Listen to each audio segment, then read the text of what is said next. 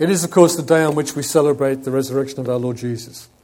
Today, for some of us, some of you, fasting, or at least giving up chocolate or alcohol can stop, because it's the end of Lent. We ate a lot of chocolate in our house yesterday, much to my regret. Under the Old Covenant, there were times when you either feasted or fasted. There were times for both. Days when they abstained from food and days when they were commanded. Feast, drink, enjoy. Make plenty of food, give it away. Share with the poor, Invite them into a meal. It was about celebration. And today is for Christians a day of celebration. The fact that Jesus is alive from the dead is cause for joy and shouting and dancing and feasting. The resurrection of Jesus is a big deal. It has cosmic significance. The New Testament repeatedly refers to it. And today I want to read through and highlight some points from Paul's letter to the Ephesians. Ephesians 1, first of all, 15 to the end, and then Ephesians 2 after that. For this reason, I too, having heard of the faith in the Lord Jesus, which exists among you, and your love for all the saints, God's people, do not cease giving thanks for you, while making mention of you in my prayers, that the God of our Lord Jesus Christ, the Father of glory, may give you a spirit of wisdom and of revelation in the knowledge of Him. I pray that the eyes of your heart may be enlightened, that you will know what is the hope of His calling, what are the riches of the glory of His inheritance in the saints, and what is the surpassing greatness of His power towards us who believe.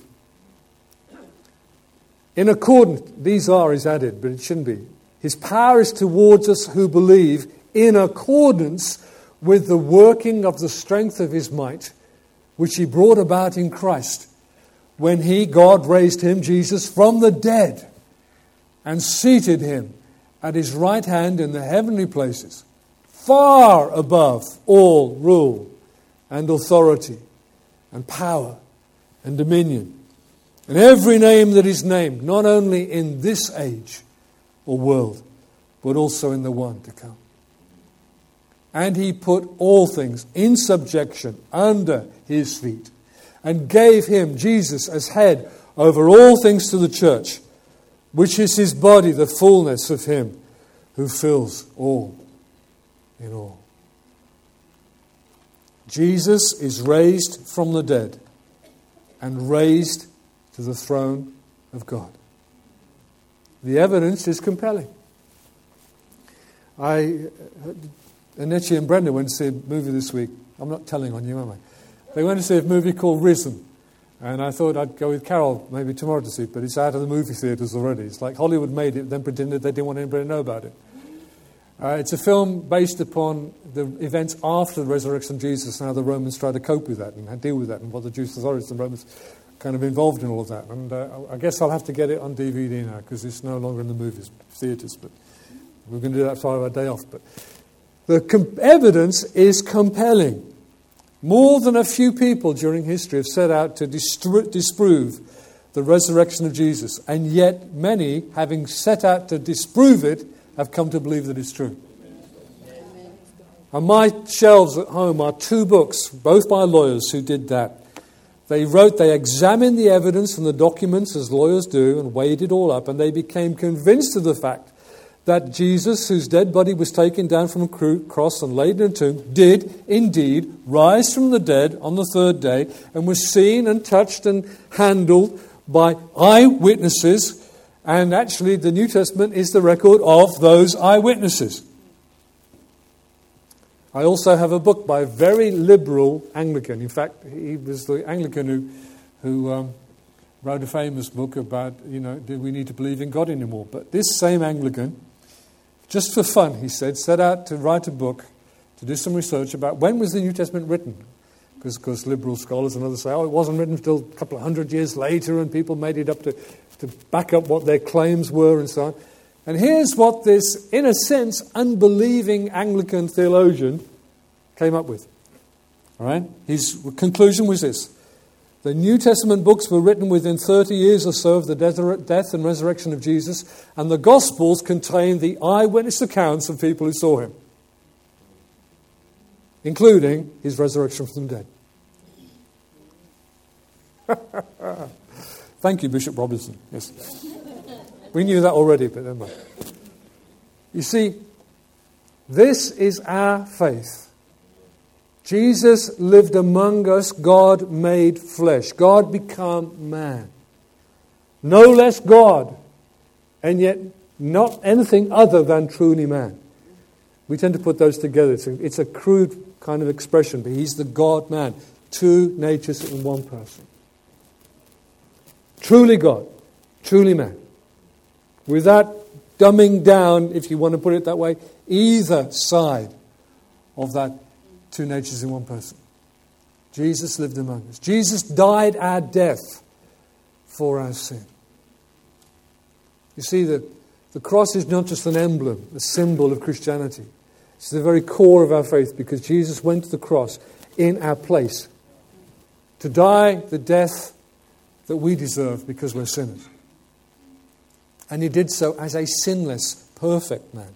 But it was his sinlessness that made him the perfect sacrifice, because then our sin could be laid upon him. If he'd had his own sin, he couldn't have taken us. But all of our sin was laid upon him, so that his death on the cross was a sacrificial, representative death, making peace between God and us.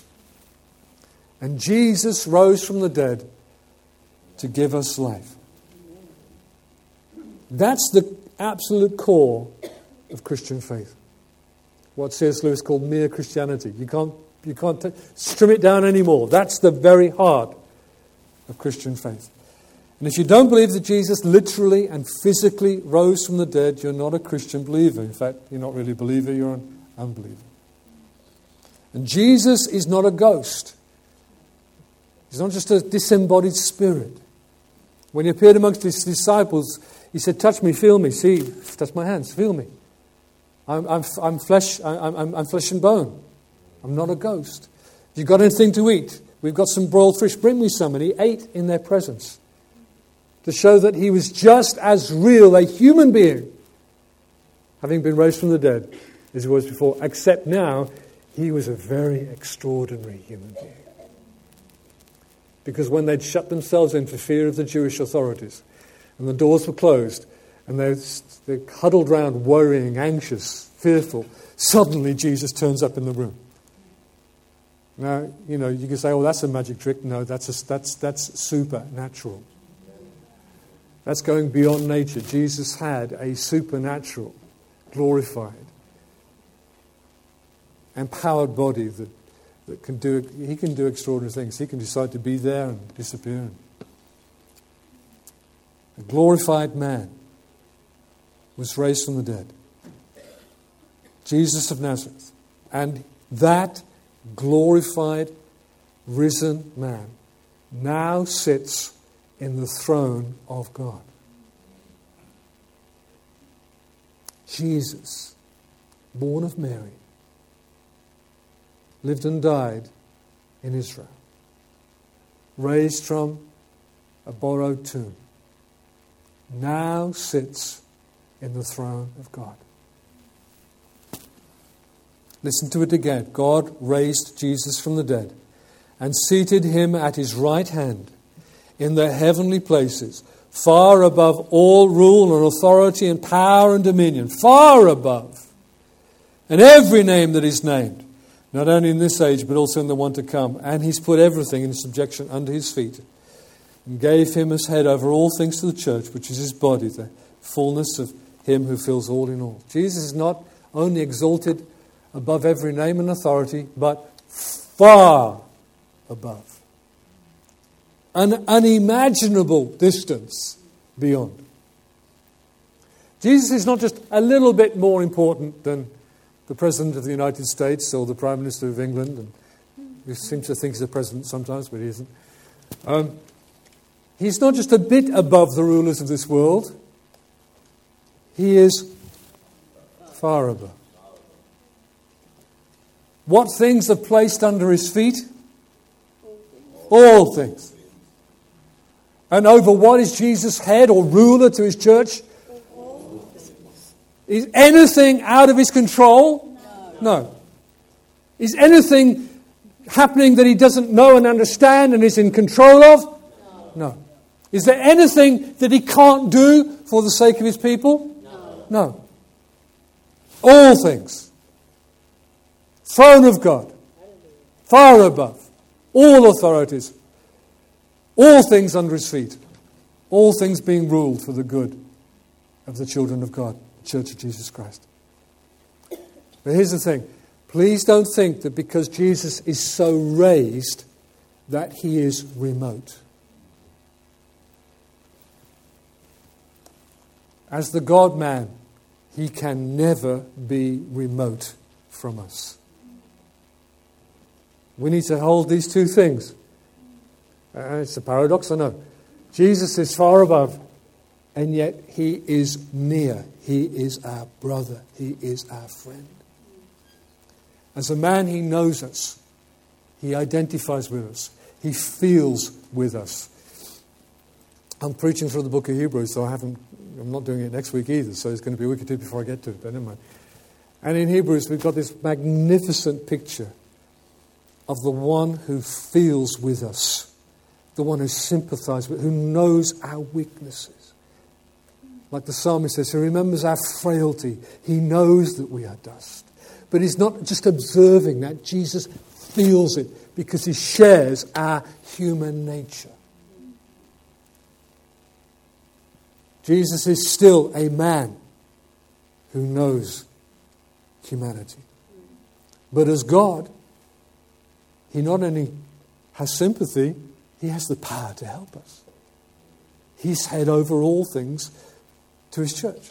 He really has the power to help us. When we call upon him, there is no lack of ability in him. Someone came to Jesus in his life and said, if you're willing, if you're able, you could heal me. If you're willing, you could... And Jesus said, why don't you doubt my ability or my willingness? Have faith. It's like, ask me again then. Come on. And let's see. And I'll do something for you. Jesus again and again in teaching about prayer says, ask in my name, ask of me. Why? Because there is no lack in him.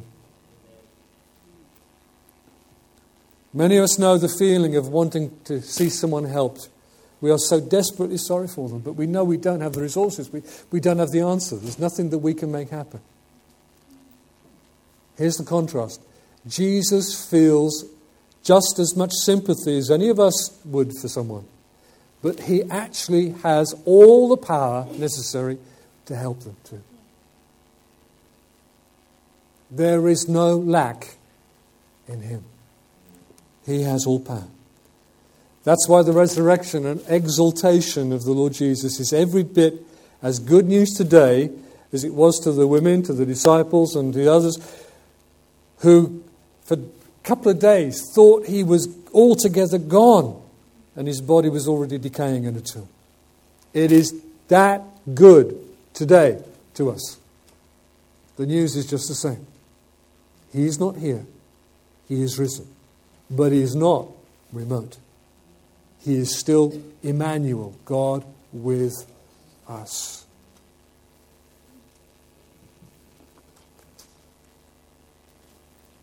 Well, Ephesians tells us we've been raised with Christ the Lord. That's how Paul argues in his letters. He always puts these two things together. Not only did Jesus die for us, but we died with him at the cross. To our old life, to sin, to being lost, to being godless, to being rebels.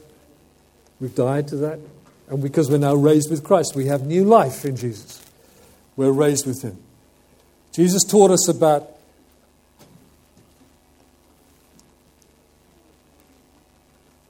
his life is in us, his power is towards us. Jesus taught us about living in him and him living in us. King James and other versions use the word abide, because that's a word that sums up both living and remaining. It's like when you stay home, all right? Rainy weather, you stay indoors. You stay home. You live there. You abide there for the day. You don't go away, right? That's the word abide, all right? So we live, we abide in Jesus, and his words abide in us as a living, as a remaining. That's only possible because he's alive from the dead. He's the living Lord, the Lord of life. And his power is towards us. We read it just up a few minutes ago. The surpassing greatness of his power towards. Did you get that? It's towards. It reaches out to us who believe. In accordance with the working of the strength of his might, which he brought about in Christ when he raised him from the dead and set him at his right hand. One of the songs we sing some Sundays is, the same power that conquered the grave lives in me. We're sometimes better at singing the songs than believing the words. The same power, that's what Ephesians says, the same power that raised Jesus from the dead is towards us who believe. The same power that raised Jesus from the grave is at work in us who are the followers of Jesus. The same power that raised him from death and exalted him to glory and cosmic authority is at work in us. But I want to read through another bit of Ephesians as well. Ephesians 2, carrying on, verse 1 to 10. Because this is where it comes home to us. And you, wonderful people, great citizens and upstanding people and noble characters and all of that, you were dead in your trespasses and sins, in which you formerly walked according to the course of this world, according to the prince of the power of the air, that's the devil, of the spirit that is now working in the sons of disobedience. Among them we too all formerly lived in the lusts, old-fashioned word means appetites, of our flesh, fallen humanity, indulging the desires of the flesh and of the mind, and were by nature children of wrath, even as the rest. But God, being rich in mercy, because of his great love with which he loved us, even when we were dead in our transgressions, made us alive together with Christ. By grace you have been saved. And raised us up with him and seated us with him in the heavenly places in Christ Jesus. Went too fast?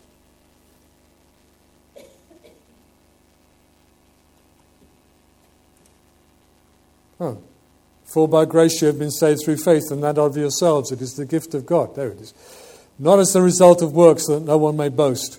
For we are his workmanship, created in Christ Jesus for good works, which God prepared beforehand so that we would walk in them. I've got out of order here. God made us alive together with Christ. You see, we were dead in our godlessness. We were dead in our rebellion. We were dead in our law-breaking. And if you want to argue the point, well, I never did anything wrong. Oh, really? I think you need some more self-knowledge there.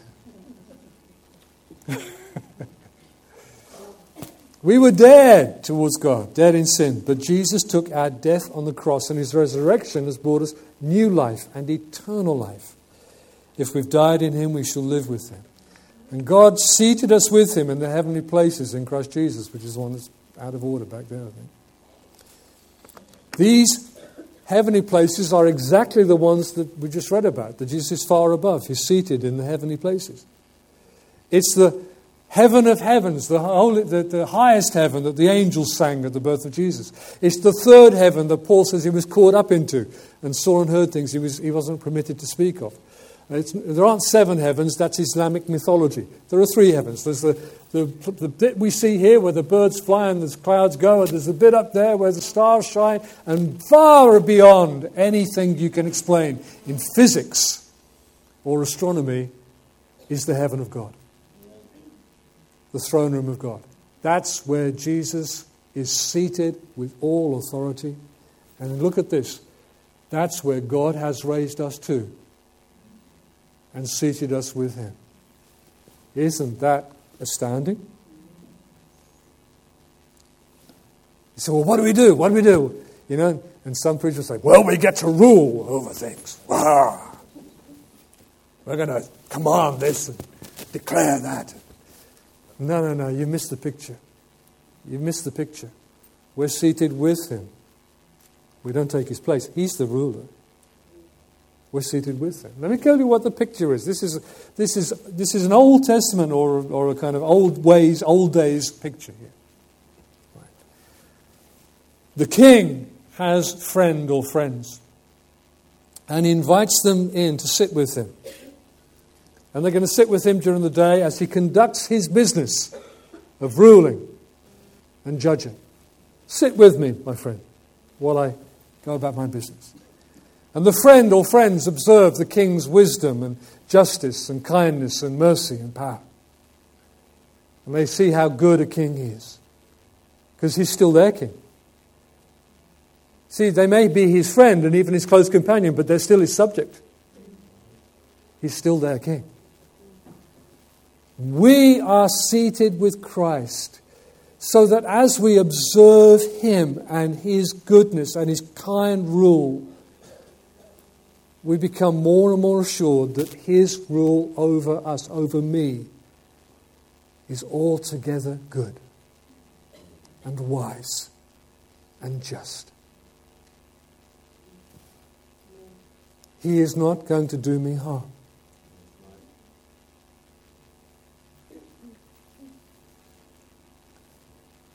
And even so, some preachers got it right when they say our perspective in life is this: we're not under anything. We're seated with him. How do you feel? Well, I'm under this and under that. Well, that may be something you're going through, but there's another perspective to life, which is that you are sitting with Christ. And you're going to outlast your troubles and outlive your tribulations. And you will come to your glorious inheritance with him, because he's already got you seated by him. We are raised and seated with Christ, who rules all things for our good. We don't always see it. In fact, if I may add something in here. In the Old Testament, there's an incident where Joshua and the army of Israel are down in the valley and they're fighting, I think it's the Amalekites, and there's a vicious battle going on. And Moses is up on the mountainside and he's raising his hands in prayer, and while Moses prays and his hands are raised, the Israelites are winning. And you say, oh, that's a nice picture. Jesus is praying for us and we're in the battle. Yeah, that's true. But at the same time, Moses had friends with him who were standing by him. And actually, this again, it's a paradox. It's like two things. You can't make them agree. You've got to hold them both. We are in many battles in this life. And yet, even while we are blooded and beaten, whatever else, we are still seated in heavenly places with Christ Jesus. It's another perspective on life. I will come through this. There will be another side, because I already have my place in him, with him.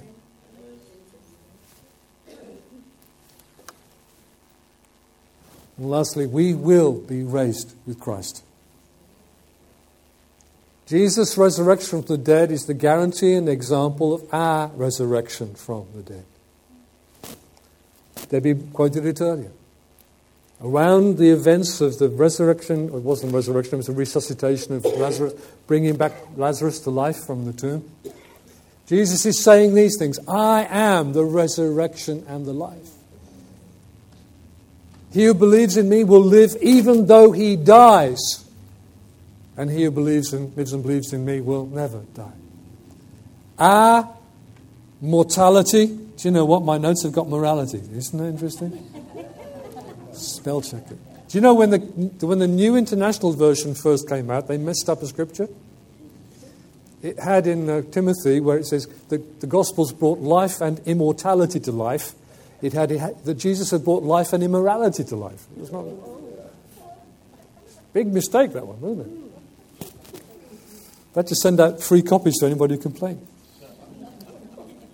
Our mortality will be changed to immortality. We will no longer be subject, not only not subject to death, but no longer subject to disease and suffering and aging. No more decline. No more fading powers. Our bodies will be made like His. When? On the last day. That's His promise in John's Gospel. And when that day comes, there will, of course, be people who will be living on that day. There will be Christians who will be living when Jesus comes on the last day. But whether we have died before that day or we live to that day, the final outcome will be the same. Some of us, if we die before then, will spend some time with Him before we get our resurrection bodies. Others will miss their funeral altogether. But there is no advantage either way, Paul writes in his letters to the Thessalonians. What about after the last day then? Well, we'll live in an eternal day of a new heaven and a new earth, living in the light of His presence, being filled with His love, with His joy, with His peace. And here's some hints from what we read in Ephesians. We will be living in the riches of the glory of His inheritance in the saints. Those are God's riches and God's glory, but somehow they work in us. They're seen in us. So that in the ages to come, He might show the surpassing riches of His grace in kindness towards us in Christ Jesus. He'll be showing off His children who are trophies of His grace. I don't know, He'll be showing them off too, maybe the angels. But we'll be trophies of God's grace through eternal days. This is our faith. This is our hope.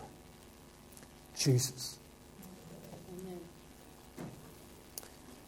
We believe that Jesus lived and died and rose again, that He lives and reigns now for us. As the Nicene Creed puts it, for us men and for our salvation. That's why Jesus came. Born of the Virgin. That's why He lived amongst us. That's why He went to the cross and died in our place. That's why He was laid in a tomb for 3 days. That's why He rose again from the dead. For us and for our rescue, for our redemption. We are saved by grace through faith, but it's not just any faith. Whatever you want to make up and imagine as being your faith. It's faith in Jesus. You a believer? Do you live your whole life centered upon this faith in the Lord Jesus who loved you, and died for you, and now lives for you? Being a Christian is not a cultural identity. It's not observing certain calendar events like Easter, or even having a regular church-going habit. It's living by faith, day by day, in the Son of God, who loved us and gave Himself for us, and now lives and reigns for us and over us. And here's a few things that Jesus said about Himself. He's the bread of life. To live in Him and to feed on Him is to be filled again and again with the life of God. He's the light of the world who shone into our hearts the knowledge of the glory of God and the wonder of the love of God. He is the door through whom all who enter receive eternal life. He's the doorway. He's the good shepherd who gave His life for the life of the sheep and still tends and cares for those who are His sheep. We're under His care, His government.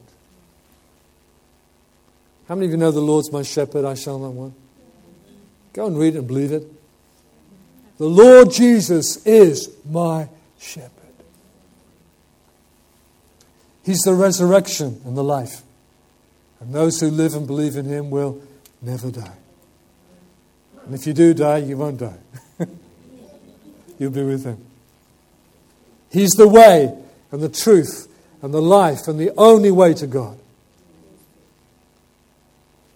He's the true vine, and those who are joined to Him and stay connected to Him receive His life flowing into them the way that a branch receives sap from the vine. Joined to Jesus, flowing with life from Him. He's our wisdom from God and our righteousness and our sanctification, our redemption. He's the living Lord Jesus. We can know Him. We can love Him. We're here to serve Him. Do you see? It's all about life.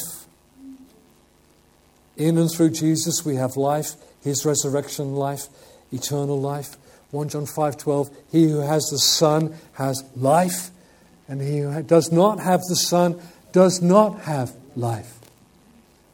Paul puts this in a number of places. I am crucified with Christ, nevertheless I live. But yet not I, but the life I now live is by faith of the Son of God, who loved me and gave himself for me. In another place he says, for me to live is Christ, to die is gain. In another place he says, when Christ, who is our life, appears, he is our life. He's the whole thing. It's all about him. I have no life other than his life. Becoming a Christian is having life in and from Jesus through trusting him every day. We're not called to live out as some sort of performance before the eyes of God, doing our best. We are filled with the life and presence of his Son. And he gives us all we need for life. Grace, wisdom, courage, strength, peace, joy. By his death and resurrection, as we saw on the video at the beginning of the morning, which some of you weren't here for, but there you go. By his death and resurrection, he has conquered sin, Satan, and death. Let me ask you a question. Has he conquered you?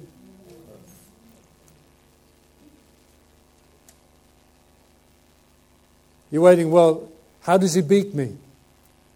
No, the gospel invites you to bow your knee. It's not about being forced into submission. Yes, I submit. Oh. Though God had to do a bit of that with me, but that's another story. More than a bit. It's about bowing your knee, bowing your head, bowing your heart, and submitting to him who is Lord. You don't make him Lord. You can't add one atom to the authority and power and reign that Jesus has. But you submit to his lordship, to his authority. And you say, I want only the life that you give to me. My old life can go. I only want this life now. Shall we pray together?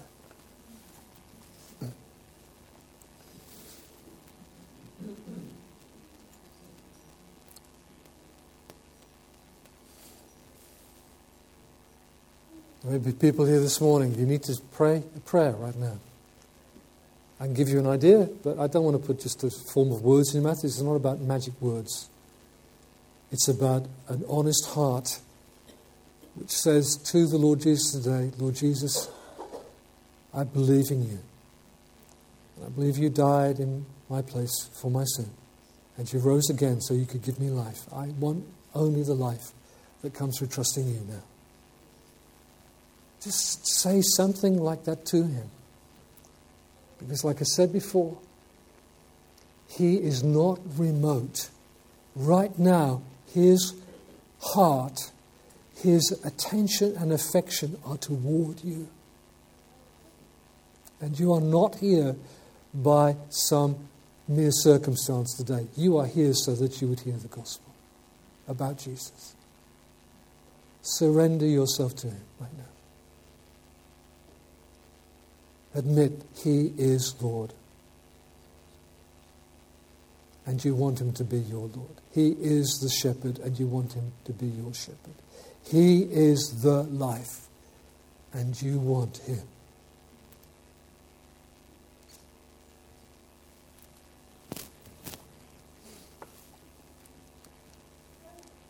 Holy Spirit, we ask that you will work in the hearts of us all, especially those who have prayed something like that prayer right now. That we might again and again be reminded by your gracious help that we do not live to ourselves. And if we die, we wouldn't die to ourselves. We live for Christ, who loved me and gave himself for me. The life we now have is lived by faith in the Son of God. And he, Lord Jesus, you are our life. And when you appear, we will be like you.